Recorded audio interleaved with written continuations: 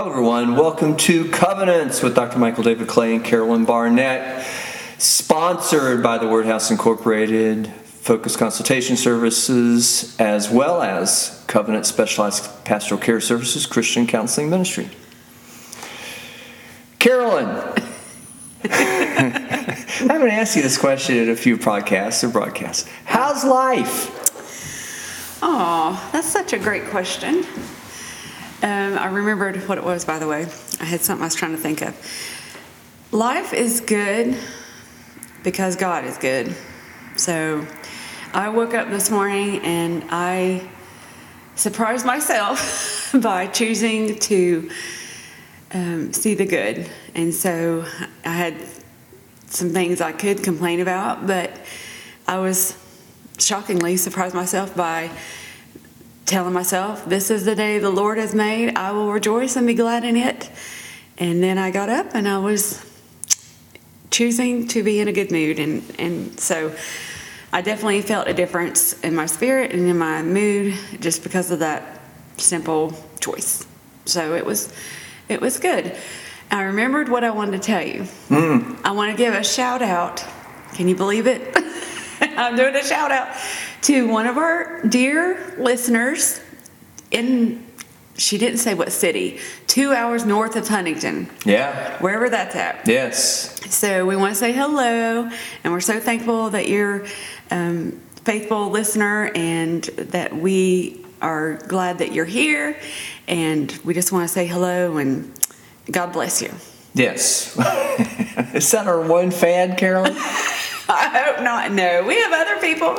We have other fans. I have the silent, as they used to, I guess they still sometimes call it silent majority. Yes. They're just inclined to be somewhat They're silent. listening ear, but they, like a fly on the wall. They want to hear what we're saying.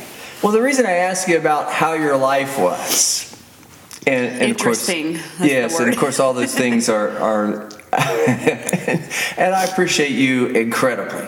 And we're talking a bit even before we started to record today's podcast about testimonies and testifying to ourselves and of course we want to be a good testimony, and we certainly want to be discouraging in any way, shape, or form to anybody, and with that then we're not going to be complainers, and with that we're going to take everything that happens to us.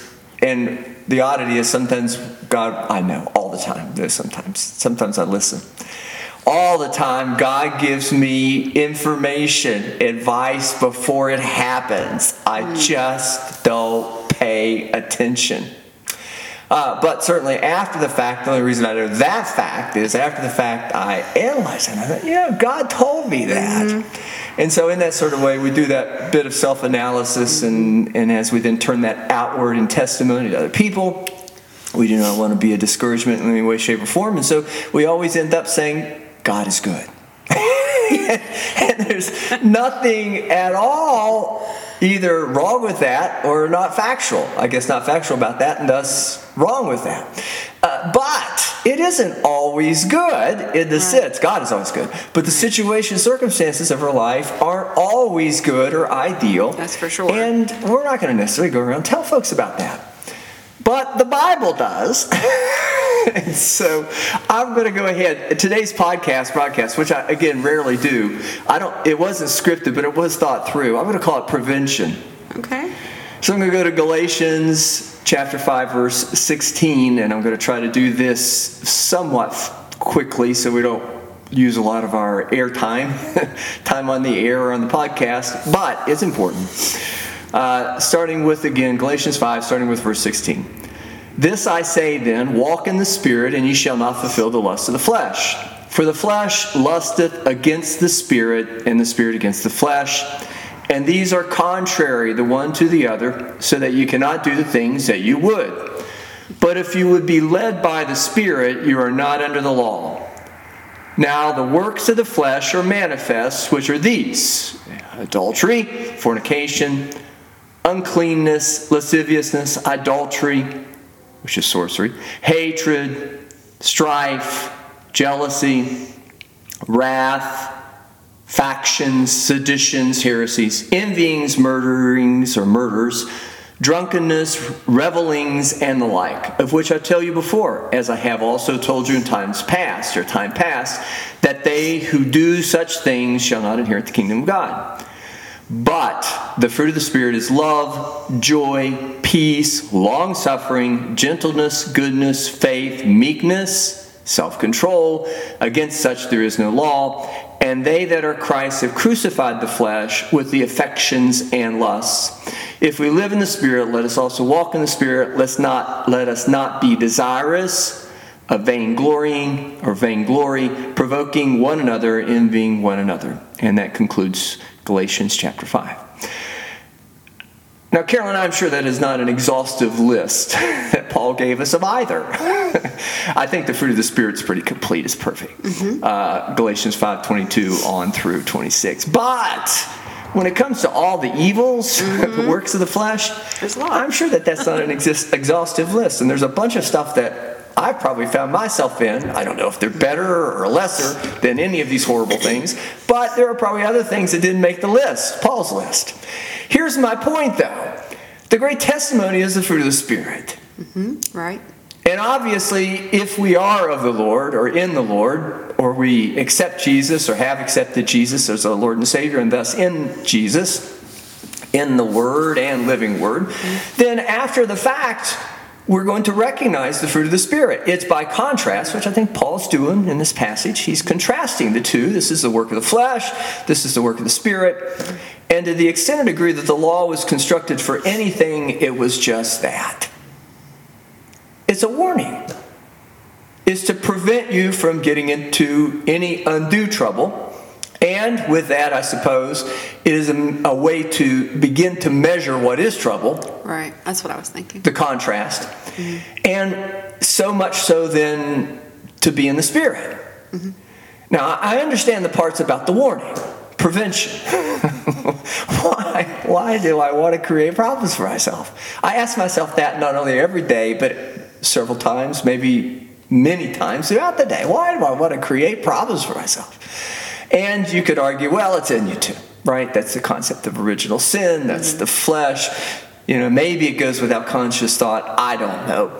But I do know this. Until I know Jesus Christ as Lord and Savior, it was wise, not my wisdom, but God's, such to give me the law so I don't end up destroying myself and I don't destroy the people around me. And so life for everybody could be a little bit better. Why? Because I'm at least thinking in those kind of advanced or forward sort of ways. And with that, I had this internal struggle with my humanity, which is what the law is intended to help me do. Now, I still have to struggle with that. There's still a bit of self-discipline that goes with that. I don't think there's anything about what God told me to do in terms of the law that was bad.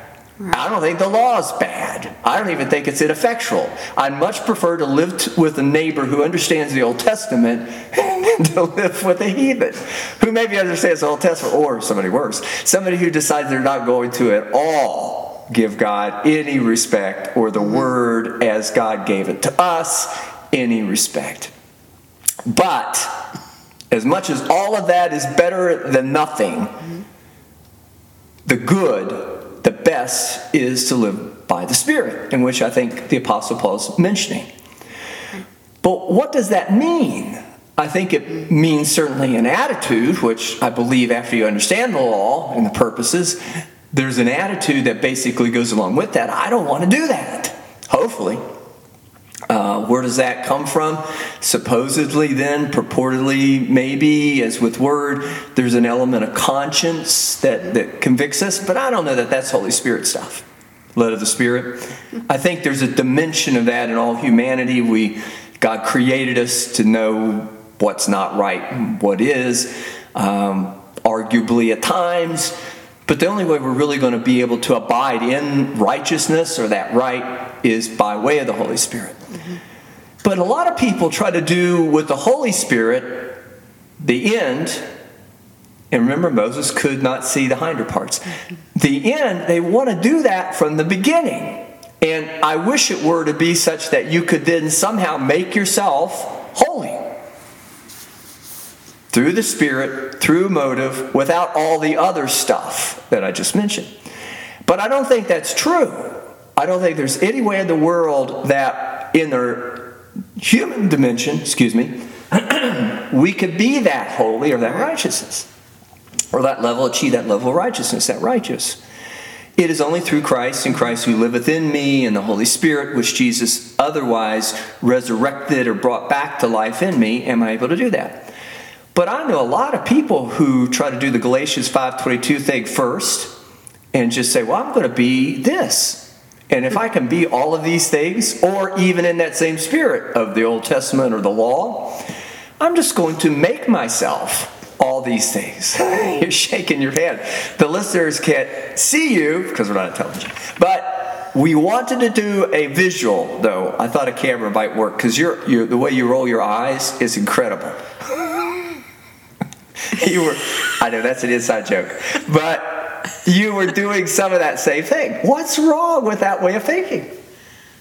I don't think, well, I guess I'd be lying. I've been bested by my facial expressions. There's nothing, quote, wrong with wanting to live by the fruit of the Spirit. I think that you said it. When we go right to that first, and then we try to do all those things, and perhaps in the power of the Holy Spirit. But the law came first. And so there's instructions for us. There's warnings. There's boundaries. I was thinking about how when Moses and the people had the boundary lines like drawn, and I used to read a story to Connor when he was little, and this little boy, went up to the flag. They imagined it was a flag, something, and they said, "Oh no, we can't go past that." And the little boy was like, "Well, why?" And they said, "Because Moses told us not to. God said not to." And the little boy struggled. He didn't understand. Why can't we go past the boundary line?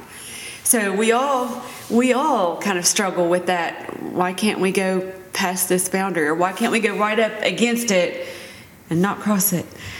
That's a big struggle for some people. And I, again, in the same sort of way, am very thankful, especially as I look back on it, that my mom and dad cared enough to teach me, or attempt.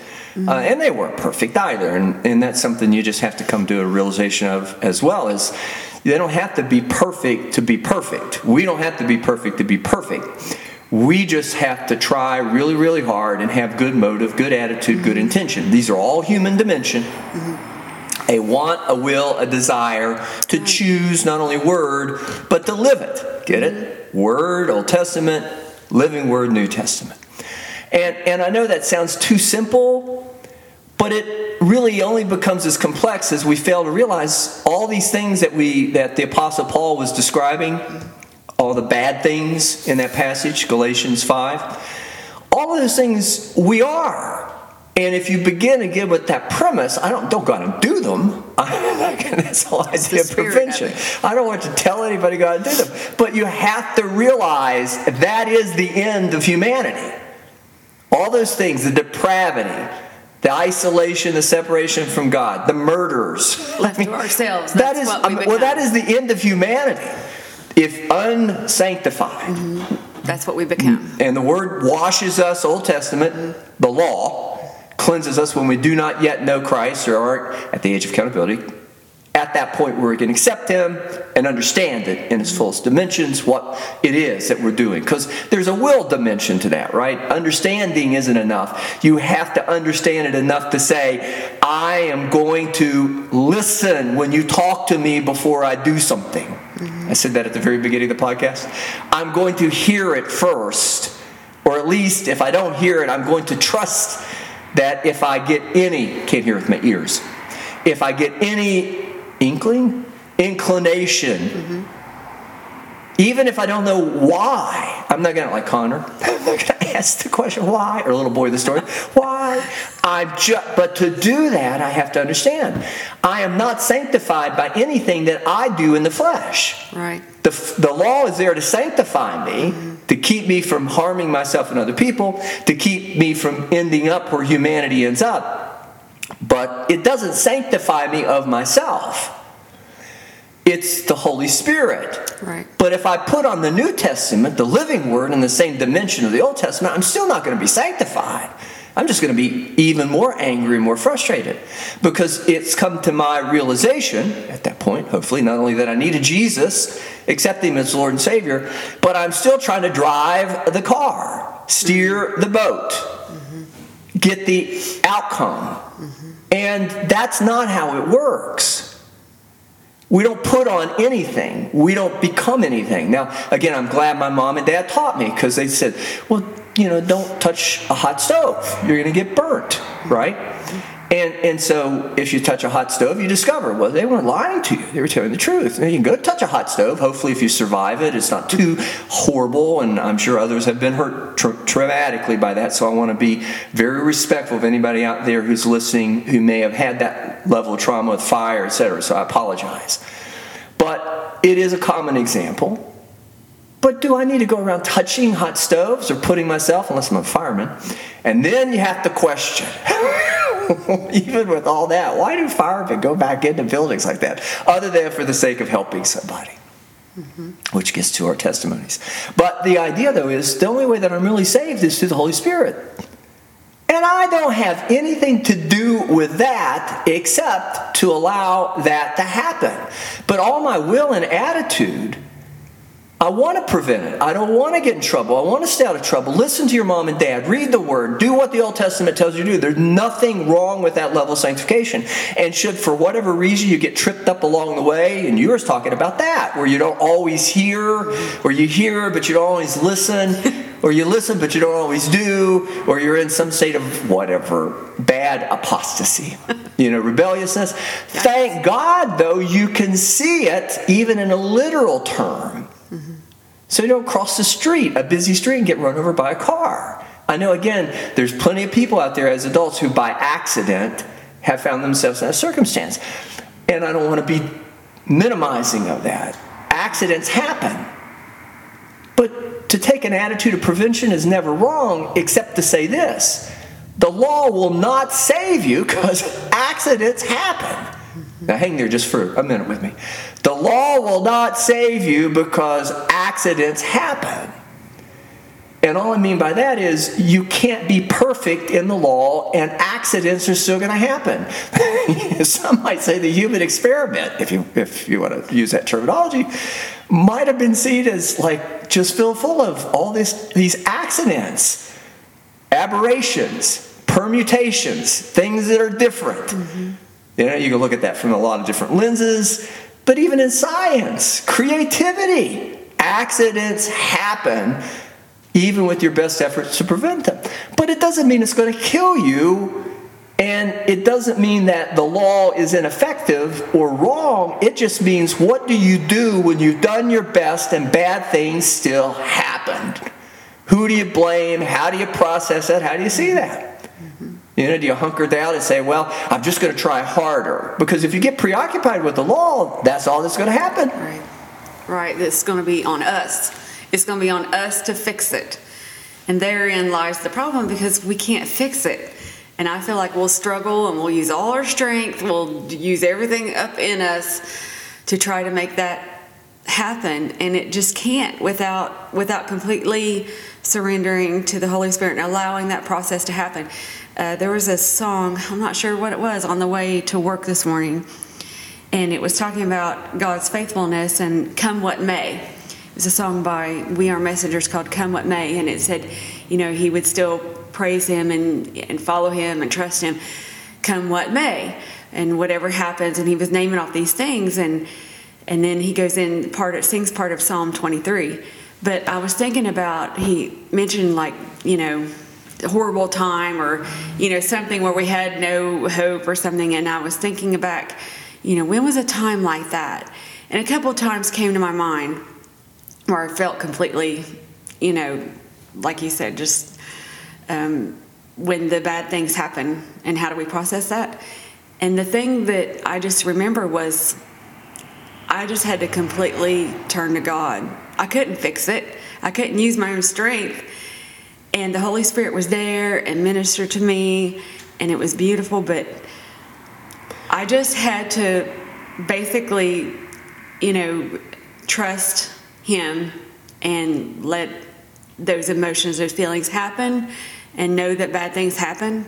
But without the Holy Spirit, without being able to just kind of fall on God in that moment, that's the only way I know to deal with it. And that is the fruit of the Spirit, as I read earlier. Love.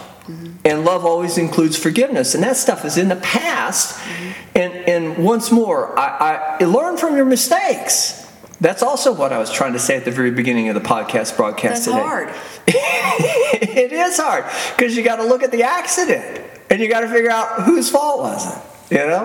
Then you got to go through the insurance company. Then you got to go before the judge. And I mean, I know it doesn't always turn out that way. Accident forgiveness. And I won't name the company. But the notion, though, is you can take out insurance all you want, but it's not assurance that it isn't going to happen. Right. And the only assurance that we have is that, yes, I guarantee you. I hope it doesn't happen today, tomorrow. I hope it never happens. Hope. But it's going to happen. And it may not be your fault. And it may not be something that you could either easily discern. It may be something you discerned and you even did the best you could to prevent it, took precautions, but you couldn't because it was still the will of God that it happened. Or maybe somebody else was just stumbling around in the dark, which there's a lot of folks out there who don't know Jesus, the equivalent. That's what I was trying to say earlier. I much prefer to live next to a neighbor who understands in a literal sense the law, so he doesn't come over, or she doesn't, or whoever it is doesn't come over and bring their darkness into my light. Because accidents happen. And they don't do so well with them. But people who otherwise are grasping for some understanding after the fact, they usually give up if they don't come to Jesus. They give up, especially if they can't come to Jesus and understand the message of Galatians 5:22, the fruit of the Spirit, the divine nature. Because you'll never look at that. You'll just look at that and say, it's failure.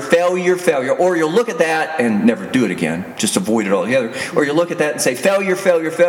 I'm going to make sure next time you don't get me, and I'm not going to get me. Nobody's going to get me because I'm going to be the baddest. I guess, which means the toughest or whatever. I could be to prevent this from happening again. But you can't. You can't, because in the end, you end in death. It ends in death. That's the salvation message. That's why I think the Apostle Paul says you're no longer bound by the law, but he doesn't say that to a group of people who doesn't understand the purposes of the law or haven't been taught. He says that to people who know. But now that they know and they realize what we have just tried to explain in 22 minutes, now you can understand then the impact of looking at somebody and saying, I know you tried the hardest you could. You did everything you possibly could. I know you tried to prevent this. That was something that you just couldn't. And God understands. So not only you're forgiven, don't condemn yourself. Forgive yourself even as God's forgiven you. But in that same sort of way, trust that God still has it all in order. Because ultimately, as much as I'm forgiven, you're forgiven. As much as you're forgiven, somebody else is. And in that sanctification, if we allow that to be that method of sanctification, grace, mercy, forgiveness, the whole world becomes forgiven. But people resist. They feel inferior, they feel inadequate as a result of they got that failure identity, failure. I said that earlier. They don't believe it. I think they want it most, except that they would be so angry and bitter. They just reject it. They hate you because you seem to got it all. You seem to have I just understand how to live and walk in grace and mercy and forgiveness. Exactly. I have people. You just described somebody to a T. I have people like that in my life, and we just had a conversation about that. And I just want to say, would you just allow the Holy Spirit to speak to you and minister to you? Because that person, they want to look at all the failures, and now they're bitter. And then they look at me, and it's easy to point fingers at me, as if nothing bad ever happens to me, of course, And so you were talking about accidents happen. We sort of, I just listened to a series of sermons. It was great about that. To pre-plan, to think about how we're going to respond when these things happen. It's great. And so, to sort of have a mindset that it's going to happen, we're going to fail, or somebody else is going to fail, and it's going to, fall on us somehow, and we're going to be affected by that. But that person asked me about, how I was able to acquire something, and I said, well, we have an emergency fund. We prepare for such things. Oh, well, I have that, but, blah, blah, blah, blah. And so it just spoke to me when they said that, because I just felt like it's that way in our spiritual life. We know things are going to happen, but it's kind of like, well, I'll deal with that then. That's not going to happen to me. But accidents happen and bad things happen, and we have to know who to turn to in that moment, or who's going to help us in that moment. And we should never turn, and I know you would say this, but I'm just emphasizing, I know what you're saying, but I'm going to emphasize. Okay. We should never turn our hand or our back, or turn our back on a brother or sister in Christ, or brother or sister, period, whether they know Jesus or not. We should help people and be benevolent. That's part of the fruit of the Spirit. But I think that what you're speaking to is some people don't come to that knowledge. I love that person. They don't understand. Yes. Everybody has to be sanctified by the law. Yeah. I mean, you've got to come to a realization of ownership of some dimension of this. Because if you don't, then you're just leaning upon everybody else to save you. Yes. And then some people will use that, whether consciously or not, and they run a game. They spend their whole life allowing you to take care of them.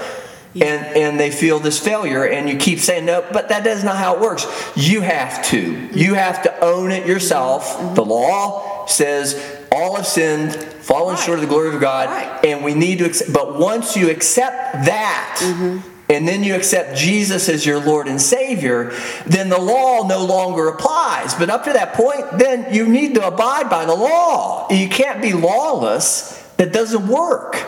So I've got another passage. Okay. Because we have a guest today. We always run out of all these good topics and run out of time. So we're going to go to 2 Peter, and I'm going to start with, it's chapter 1, and I'm going to start with verse 4. By which are given unto us exceedingly great and precious promises, that by these you might be partakers of the divine nature, having escaped the corruption that is the world through lust. And besides this, giving all diligence, add to your faith virtue, and to virtue knowledge, and to knowledge self-control, and to self-control patience, and to patience godliness, and to godliness brotherly kindness, and to brotherly kindness love. For if these things be in you and abound, they make you that ye neither be barren nor unfruitful in the knowledge of our Lord Jesus Christ. But he that lacketh these things is blind and cannot see afar off, and hath forgotten that he was purged from his old sins. Wherefore the rather, brethren, give diligence to make your calling and election sure. For if you do these things, ye shall never fall. For so an entrance shall be ministered unto you abundantly into the everlasting kingdom of our Lord and Savior Jesus Christ. Now, I don't know if this is exactly what the Apostle Paul was saying in Galatians 5, particularly 5:22, but it's got the same dimensions. The reason that I go here, concurrent validity besides that, but the idea, though, is that I think Peter captures it maybe a bit better in that he begins with the premise, you've got to make your way to.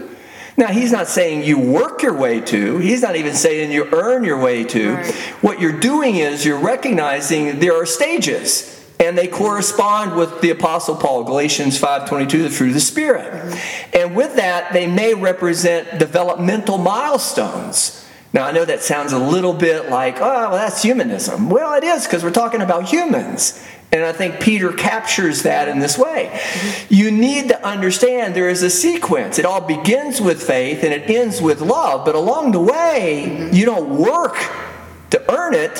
What you do is you work to make sure you can enjoy it.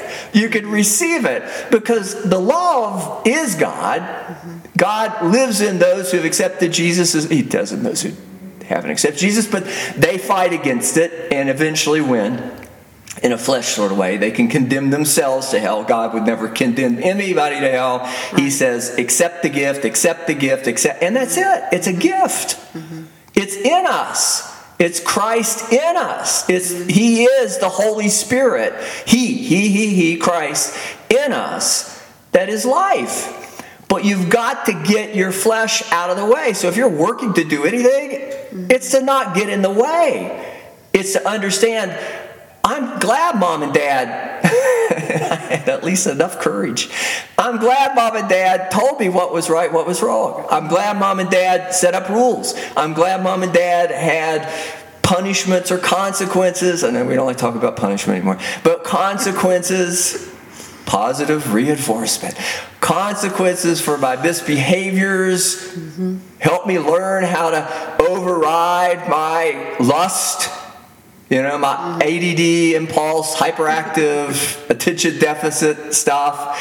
And with that, then be able to hear God's word. And it doesn't all come out. I know that was kind of maybe not the right way to describe it, but fear is the same way. If you're emotionally thinking and you're afraid, you're not going to hear God's word. Because your brain is screaming, this is going to kill me, or this is horrible, or this is awful, or why did this bad thing happen? I must have done something wrong. Somebody else is doing something wrong to me. I don't know if that makes any sense. Yes, it does, because I understand how a person can get to that point. The problem is staying in that point, because I feel like I'm not going to sit here and act like I've never questioned or even blamed or been that person that you were describing, but I didn't stay there. So when I see a person that stays there and struggles and scratches and claws and works like a dog for this holiness that we don't have to work for, there is an amount of effort that's put forth, but it's not working for our holiness. And I want the right words. I want God to be able to use me in a way that shows them love, like you said earlier, and it would never be my intention to point my finger, because I have been that person. But I didn't want to stay there because it feels uncomfortable. I think the Holy Spirit leads you to those other things. The difference when you said, and then we end in love. So there's that sequence, and I always want to continue moving forward, because we're always moving, whether it's forward or backward, but we're moving. So I struggle with that because I want to be a witness to this person and be a light, but at the same time, if they're not willing to listen or they're not ready to hear it, then I'm at a stopping point. They have to want to grow up. And maybe I can say it that way. You have to want to grow up. You can't be a child your whole life. And whatever it is that's good about innocence and all that about kids, I love it. I love kids. But there's nothing like an adolescent or a child that should be taking on responsibility for themselves. You have to want to grow up. You have to cooperate in growing up. Otherwise, you get stuck and you don't grow up. And there's a model of parenting called authoritative inductive. And it's got the same dimensions as psychological terms. But the authoritative part is you can teach somebody and teach somebody and teach somebody. And you can even give them space to grow and learn in. But if they don't want to, for whatever reason they're choosing not to, then you can't make anybody grow up. They have to want to grow up. But it's the same thing about Jesus. You can't make anybody accept Jesus as Lord and Savior. Right. God can't even make us because of the way He designed it with choice in mind and the human creation. And maybe for all of these things we talked about, just for the life, the material dimension of life, it's just part of it that we have a choice. But you've got to want to accept Jesus as Lord and Savior. It's the same as wanting to grow up. And when the Apostle Paul speaks to in the love chapter, 1 Corinthians 13, about thinking as a child but putting away childish things, these three, faith, hope, and love, the greatest of these, that's what he's talking about. It's all about, the Bible's all about growing up. But you have to do that in two dimensions. You have to grow up in the flesh, the material dimension as God has designed us, marvelously so. As well as then you have to come to, when you get to that point, of making that choice, you have to, age of accountability, you have to grow up as with Jesus and say, okay, now that I know right from wrong, I'm going to do the best I can. I'm going to try to help everybody the best way I can. The rich young ruler. What more? You have to sell it all at that point. Exactly. You don't have to sell it all. You just have to turn it all over to Right. God and Jesus. But that's where people get stuck. They do get stuck there. And with that, then, they can spend a long time in purgatory. They're good people. They do good things, and they help everyone, and they have all these great attributes. And I just want to look at them and say, oh, that's great. But if you don't have a personal relationship with Jesus Christ, all that doesn't matter. You're just a really good person. And I struggle with that. Well, it's not going to save anybody. It's Yeah. kind, Yeah. and it may be putting on the fruit of the Right. Spirit in that way. And again, I'm glad that they recognize virtue. Mm-hmm. But if you want salvation, not only do you have to understand that, but you have to understand the even better covenant promise of grace and mercy. Because nobody gets out of this world without mistakes, and don't commit an unpardonable mistake by refusing to accept forgiveness and the need for it, and to accept Jesus as your Lord and People Savior. have a hard time forgiving themselves, him, herself. They have a hard time with that, though. It's a lot easier said than done. It is, but that's again why Jesus came, and as we've been talking about in the broadcast, the testimony is a living word testimony, and we are ambassadors indeed of Christ. Okay, we're going to take a break, and then we'll be back in a moment with our guest. Again, I'll remind our listeners, you're listening to Covenants with Dr. Michael David Clay, Carolina Barnett, and we'll be right back. And we're back. Covenants, specialized pastoral care and Christian counseling, co-sponsored by the Word House Incorporated and Focus Consultation Services. This is Carolyn Barnett. Yes, I have been left to my own devices here. I should say David's devices. And I will be talking with our guest today, Kendra Ross. She is back with us, if you remember, a couple episodes ago. And she was sharing with us regarding homeschooling and specifically Classical Conversations. There is a local chapter of that. And did you say that is worldwide, right, Kendra? Yes, it's in 51 countries. Wow. Yeah. So this is no small potatoes. This is a great organization, and we have our own local chapter of it, which Kendra is over in Barbersville, correct? Yes. And so we wanted to let her share a little bit more in depth about this conversation we had regarding homeschooling and what that means, and for those that have been interested in it and could not, and those with questions. So Kendra, why don't you share a little bit about some of the things that we didn't get to get through last time? Absolutely. Thank you so much for having me. I will start with where I left off last time. I'm going to give a little introduction, I guess you could say, maybe to CC, in addition to what I've already covered last time. Classical Conversations covers memory work in 7 areas: math, English grammar, Latin, science, history, geography, and timeline. Some may wonder, timeline, what does that consist of? Well, it starts at creation and goes all the way to the present, and it is world history that has already taken place. So that's what the timeline includes. We also add in fine arts and science lessons, which means that this is your main skeleton of curriculum. It's not just a supplement. Okay, so I talked a little bit last time about the classical model, and you and I had already talked about maybe going a little deeper with that. So the classical model, it helps lay the groundwork for lifelong learning in any environment. Classical education resonates with and has roots across many different cultures.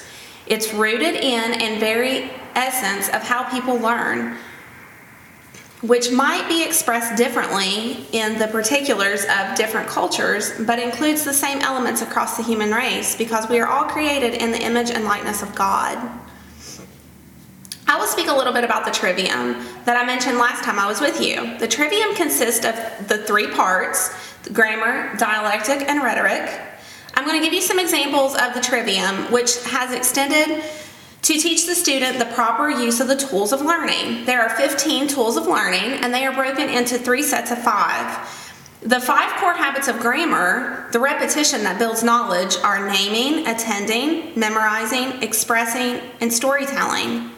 And then the student will move on to the 5 common topics of dialectic, the questions that develop understanding.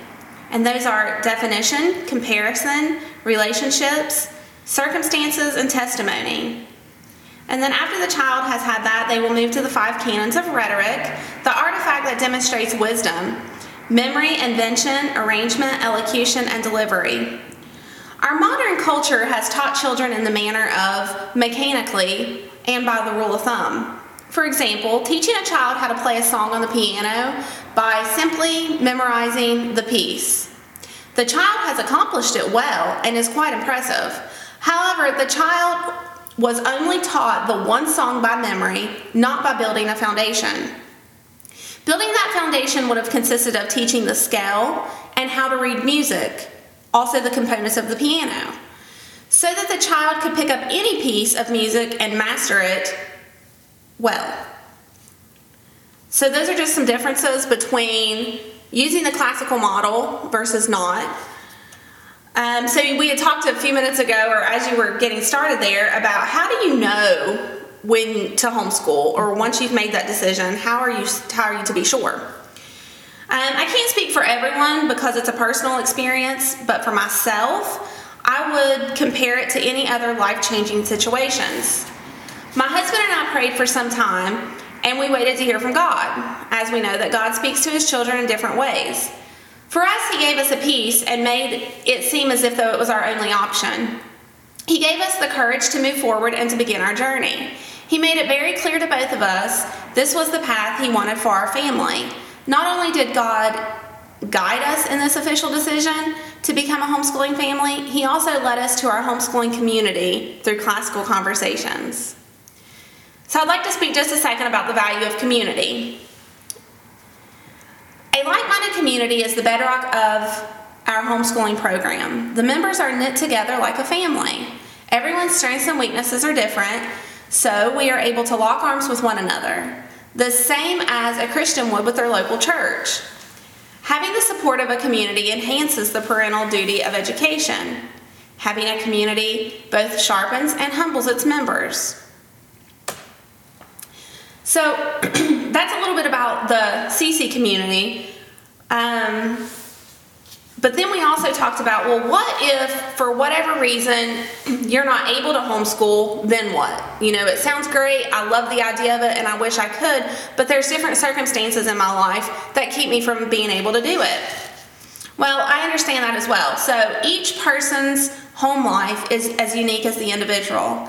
Therefore, the things to do at home to supplement would look different for each family. Some suggestions that I would offer are family devotionals at bedtime, praying together daily, listening to lots of classical books, either read by the parent or audiobooks are great as well. Everyone enjoys listening to a good story regardless of the age. And it is proven to be beneficial to the brain. So even if your children are already reading and reading well, they still like to be read to. I know I like to be read to. Okay, so regarding to know God and make him known. First and foremost, you need to find a local church and be joined up with them. Community is so important. Being with like-minded people is important for growth and development. Whether you are in a community with a homeschooling group, such as Classical Conversations, to knit that foundation for home education, or being knit closer to God with the help of a local body of believers, we as humans thrive from being strengthened by those who we have a connection with. So I hope that those options might be something that you could implement into your daily life, even though I know it's already busy, but it's so important to take those few minutes to add in those few things. Great, and I love the ideas that you presented, because there are people that maybe want to do this but cannot for whatever reason, and we're not here to judge that. We're just Absolutely. here to help them supplement what they can do presently and then to add to that. And I heard someone say a week or so ago they had a small child that just came to live with them. And so they decided they would do a nightly Bible story. And immediately all these images and memories came back to me because when my son was little, my first son, and I remember buying this little book. It was for boys, and it was, little devotions. And I was so excited because there was a next, like an age 9 through 12, and then there was like a 12 through 15 or something. And I looked forward to that. But it gave me a little bit of groundwork so that I could add in that little bit, even if it was just at bedtime, a little bit of a devotional and some questions and a little story, but that we can get scripture in, and also, being read to, and those items that you mentioned.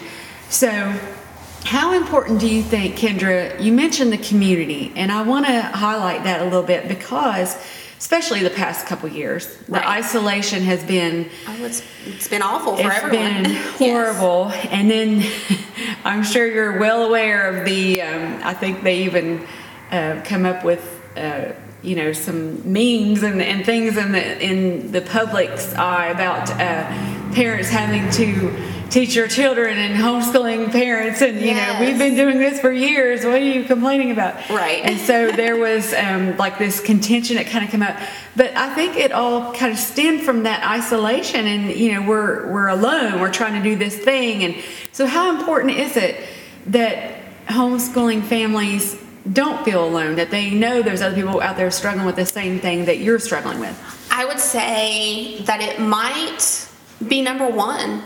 Wow. It might be. And if it's not number one, I would say definitely number two, as far as on the list of importance. Right. I couldn't imagine going at this alone. It's just like being a Christian.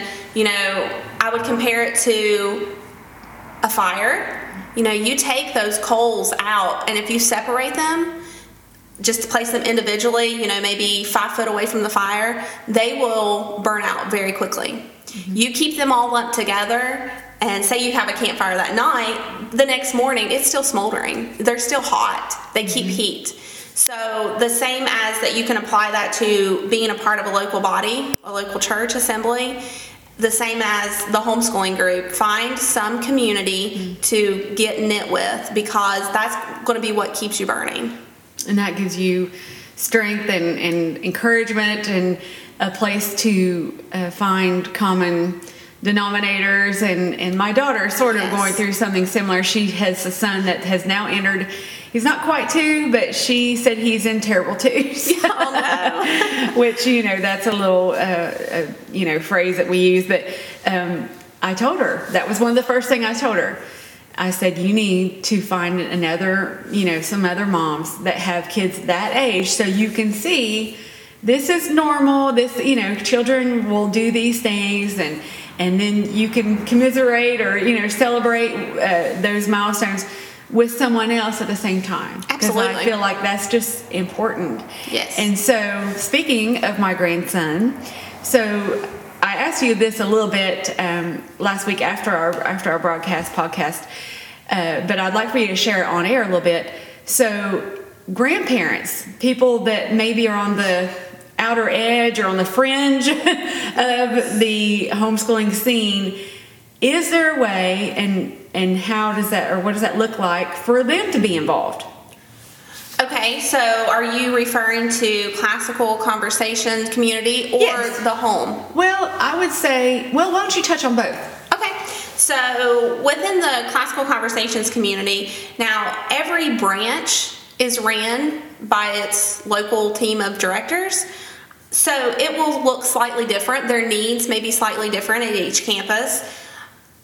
For ours, it would be great to have a grandparent to come in and take care of the younger kids that aren't in class, or the kids in the afternoon that don't have anywhere to be while they're waiting on their siblings to finish up class. So there's a few different things that would be very helpful. So that's as far as Classical Conversations goes. And every year there's always a different need. So if that's something someone's interested in, then definitely reach out and speak to their local director about that. Now, as far as at home, if you have a homeschooling family member or someone that you know and you just want to extend some kind of service to them, there's so much. I don't even know where I could start. I know myself as a homeschooling mom, I have 5 littles at home, and sometimes my older kids need an extra hour of math uninterrupted, and they need my focus or my attention, and all while my 3-year-old is being very needy. So if someone, a family member or relative, would just come in and read to that kid or take him for a walk or, just different things like that would be very beneficial. But once again, every day always looks different. It's never the same. So reach out to those people that you know that homeschool and just say, hey, I have you on my heart. What can I do for you? Can I bring you lunch today? Can I take fixing lunch for your kids off your plate today? Or, can I take the little one for a walk? That's awesome. And I feel like that's so needed to bring some backup, some support, and God knows what we need and when we need it. Yes. And so I feel like if you have that laid on your heart, and I would implore our listeners to heed to that voice, because sometimes it's a still small voice, and Absolutely. sometimes it's just a whisper, and then the second passes, and then we're off to our next venture or our next chore, and then that moment has passed. So if we even have an inkling that we could support someone, I feel like those are great, fantastic ideas. And also within the Classical Conversation community, where they would appreciate probably any and all support Yes. of anyone that could do that. So, and how long have you been doing this, Kendra? Homeschooling? This is my 10th year. 10 years. Yeah. And so what would you say is the biggest thing that you've learned in those 10 years regarding homeschooling? Oh, wow. That puts me on the spot. Well, maybe perhaps something that you didn't know about homeschooling, and if someone came to you and was asking, what's homeschooling, what's, one of the biggest things that you've discovered, I didn't know this about homeschooling, but it's... Okay, sometimes we get lost in the academic side of homeschooling, which it's extremely important. But I would say parallel as equally as important, if not more important, the soul of your child. Building that relationship, once again, back to the foundation, building that strong, solid foundation with that child on relationship with their parents, relationship with God, and holding on to that. There's, virtues that are so important that sometimes when we have our kids in other places, such as public school, those things go unnoticed. Those character qualities don't get developed to the fullest that God would want them to. So that would be something that I would say, don't forget to focus on that, moms and dads, regardless of what lifestyle you have. So important, the strong foundation. Yes. And I think you touched on that the last time we spoke about the importance of the foundation and the community. I love the illustration of the coals. That just really, I'm a visual learner, so that really speaks to me.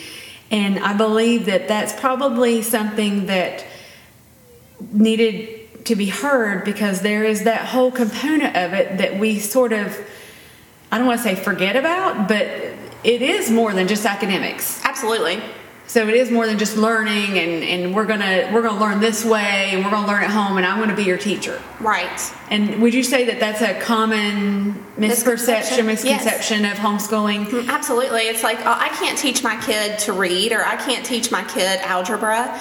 There are so many tools out there nowadays, especially with the internet and curriculum and books and tutors that you can hire when you get hung up, and those things that you will find in community through other people. But the soul, the inward man, that is the number one focus. Isn't that why we're here? And obviously, yes, of course. And obviously, if you follow that calling, that leading to homeschool, then we can trust that He will provide with all these resources. Absolutely. So it's not necessarily, a bad thing to Google something. No, not at all. It's not cheating. It's not, oh, well, I'm supposed to know everything. Knowing your resources and knowing how to use them. And then to impart that wisdom onto them so that they can, because there's a lot of good things that, the internet kind of sort of gets a bad rap, at times. And then there's the whole issue of screen time and those things come up. But much like the television, Yes. it was deemed, what was it called? The devil box or something, back in the 50s. Yes. Much like that, there's programming that is pointing people towards Christ, or even radio broadcasts such as ours. So Kendra, thank you so much for being here. I appreciate you taking time out of your day to come here. I know you're a busy woman, 5 at home. I have 4. I can't imagine another one. Well, thank you so much for having me. This has been great. It has been a pleasure to talk to you. I was looking forward to hearing from you again. And our listeners hopefully have received some good information about this, because not only is this just one type of homeschooling, this is just a tip of the iceberg, would you say? Because there's so Yes. many other even groups or chapters of homeschooling. I'm not Yes. sure what you call that, but Well, there's also co-ops that we're not a co-op, but we are more of a community. There's so many different ways that you can do this. It's not just a one size fit all. that's amazing. And so you can plug in to where you fit and what your family needs and find that perfect fit for you. Yes. So that's awesome. That's awesome. And we're just so blessed to have you. And I'm thankful that that God has allowed us to share this with our listeners, because it's so needed, so necessary, especially in today's world where we are struggling to come together and so much division. And when we find that community and that support and encouragement, I love that. And, I love people, so it just warms my heart and my soul, because that is the basis, especially in Classical Conversations, to know Him and to make Him known. Okay, I said that right. Good job. And, yeah, I try. So, but anyway, I am so glad you came, Kendra. And we hope to hit on this even maybe perhaps again in the future. We will keep our listeners aware of what's happening, and who knows, perhaps we can have Kendra back on again. She can become a regular guest. But anyway, you are listening to What is Covenants? Pastoral Care and Christian Counseling, co-sponsored by the Word House Incorporated and Focus Consultation Services. So we want our listeners to know that you have a place that you can plug in, whether it be in homeschooling, in a body of faith that is in your community. There is a place for you, and it's so important that you find that place. And we have talked about isolation and things here recently, and so I want to encourage our listeners to find that person, that group, that church, that small group, whatever it may look like, to encourage each other, to keep those coals together so that we can burn for Christ in our daily life, not just once a week in a building. Yes. So anyhow, once our listeners get used to David talking, then I have to live up to his ideals here as we close out our program today. I want to thank our listeners once again for listening to What is Covenants. And if you would like to get a hold of us, or perhaps you would like to get in touch with Kendra, what would be the best way they could get a hold of you? Go to www.classicalconversations.com and search for a campus near me. You can put in Barboursville zip code or your local zip code, and you should be able to get plugged into a campus. Awesome. ClassicalConversations.com. And if you'd like to get with Covenants, go to our Facebook page under Covenants, or give us a call, 304-528-9220. You can email us at covenants.llc1@yahoo.com. We would love to hear from you, and we know we have listeners out there. We actually heard from one, Kendra. happy to hear from our. We know there's more, but we had someone reach out, and we're so grateful for our listeners. But we love them, and we love you, Kendra. We appreciate you, and so I want to once again say you have been listening to Covenants. You can also find our podcast broadcast not only on our Facebook page, but also on Apple Podcast and Spotify. So once again, we will see you next time. God bless.